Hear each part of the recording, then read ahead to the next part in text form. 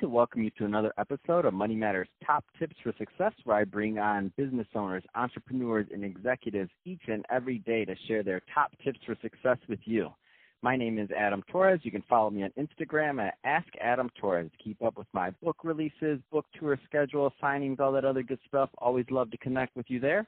And as always, if you'd like to apply to become a co-author of one of my upcoming books, just head on over to the website, moneymatterstoptips.com, and click on Become an Author to apply. All right, so today I have Dr. Stephanie Ardrey on the line. She's the CEO over at Blue Diamond Group. Stephanie, welcome to the show. Thank you, Adam. I'm excited to be here.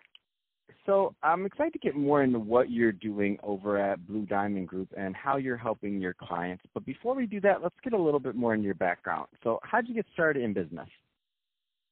Oh, I like to say that I started like many other folks. I'm from the Bay Area, and so, Steve Jobs and everybody else started in their mother's garage, and so I, too, followed the same trend. I started my first business in my mother's garage and then began to expand that business from there. I love it. And you know what I always say? I'm like, if Steve Jobs would have been, if you would have, or yourself, if you would have lived in the Midwest like myself growing up, that wouldn't have worked because garages can be real cold.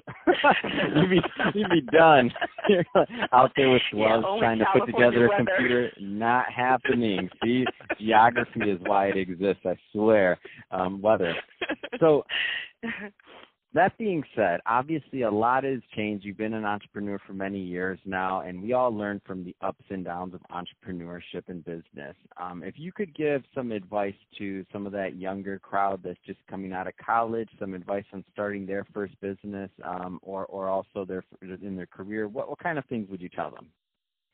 So one of the things that I realized that I was able to weave well into my process was I had some ideas about what I wanted to accomplish in business, but while I was young, I also took opportunities to work within corporations who practice in the areas of my interest so that I could glean better insights about their business models, what seemed to be working in those organizations, as well as creating notes of what I thought I could potentially modify and might accomplish a different outcome.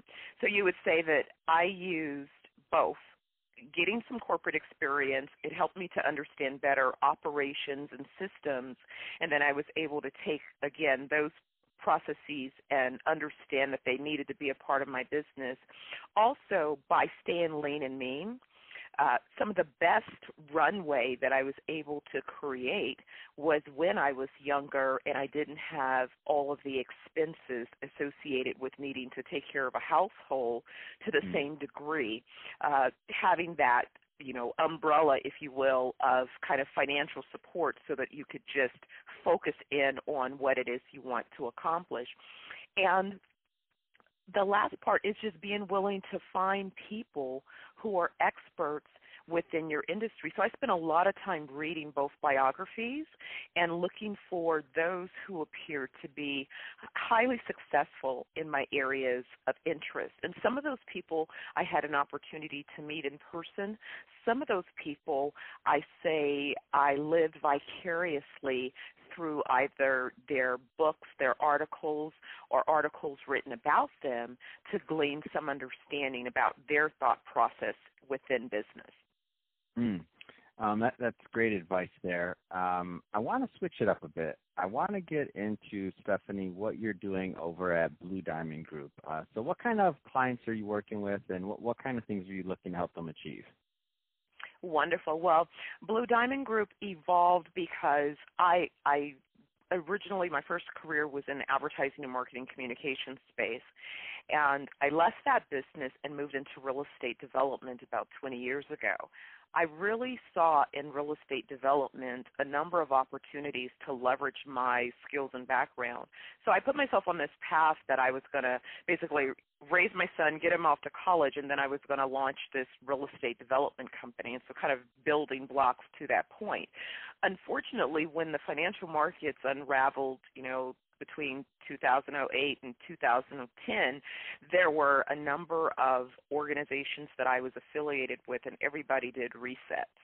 So we all sort of found other ways those who were not, sufficiently cash rich to figure out how we could still stay relevant in the market. So I launched a company called Blue Diamond Capital.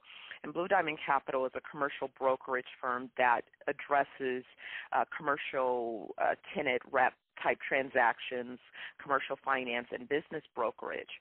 But because I knew that there was going to become an opportunity to return to real estate development, I also launched a company called Blue Diamond Properties.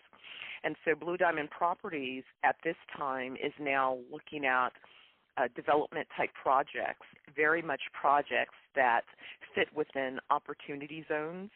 And we're sourcing deals currently and working on a fund, and so we'll begin to pursue additional more real estate development type projects as we identify those projects that make sense for our business model.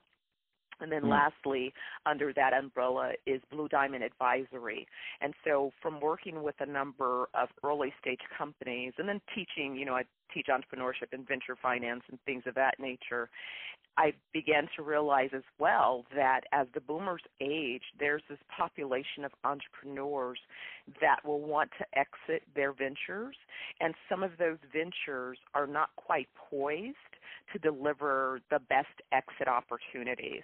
So I've been looking at ways to help those companies sort of plan their exit in the next 3 to 5 years and work backwards to increase their capacity, their capital, and make sure that their customer acquisition strategies are consistent with the type of growth that they'll need so that they can exit at their desired outcome. Any trends that you care to talk about that you're just noticing in your neck of the woods in industry? Yeah, one of the things that I realize, and it's interesting because oftentimes you hear real estate developers say, hey, we build places, where people live, work, play. I added part of our message that we create places where people live, heal, work, and play. And what I've begun to notice is I was talking about, healthy wellness type communities, really, really gung-ho about that idea back in 2007. And in fact, I was just sharing with my son that there was an article that I saw talking about Silicon Valley elite executives trying to create wellness communities of the future. And I said, oh, my God, I'm spot on. I'm not part of their little elite group, but certainly they are echoing what it is that I see. Is I think that there's so many environmental factors that we have to think about when we're talking about development. And really, when you're building spaces, you're talking about creating spaces where people live, play, work, they seek their entertainment, and you want these environments to be compatible holistically to the environment, not only what you're putting into those actual physical structures, but making sure that they're impacting the environment in a more minimal fashion. So how do we use technology to create smart communities? How do we address waste? How do we ensure that we're using the resources, that we're maximizing the use of the water and what other materials are required to create these communities so that they're sustainable? And how do we change some of the dynamics of how people are socialized? I've watched oftentimes when we build a community, we contribute to roads and off-site improvements, but sometimes those projects trail the development. So then you have communities go from this part of where, okay, now they're impacted by higher traffic. So they're frustrated. They don't want to see, new developments in their community because now the first thing is going to be the traffic impact. Well, by having these co-working environments and places where people are not forced to just be in their vehicles to get to everything, everywhere they need to go, I think that smarter thinking allows us to mitigate some of those pains that come with growth, right? The population is continuing to grow. So we want to still find smart ways to accommodate, but better ways to plan communities. No, I love it. So, Stephanie, if somebody's listening to this and they want to continue the conversation with you and to learn more about Blue Diamond Group, what's the best way for them to reach out? Oh, I would say reach out to my office. I'm in Newport Beach, and whatever contact information I'd be happy to share. I'm also on LinkedIn, so LinkedIn has been a great platform for me starting initial conversations with people about, different ideas and then scheduling a conversation to follow up further. Perfect. So again, so on LinkedIn, it's Dr. Stephanie Ardrey if you'd like to connect there. So awesome. Really appreciate that. And I appreciate you coming on the show today and telling us more about what you're doing and also Blue Diamond Group, what's going on over there. To the audience, I hope you got a lot of value out of this. If you did, don't forget to subscribe to the podcast, leave me a review, do all those great things we do to support our podcasters. Really appreciate that. And Stephanie, thanks again for coming on the show. Adam, thank you so much for having me. So fun to speak with you and share a few thoughts.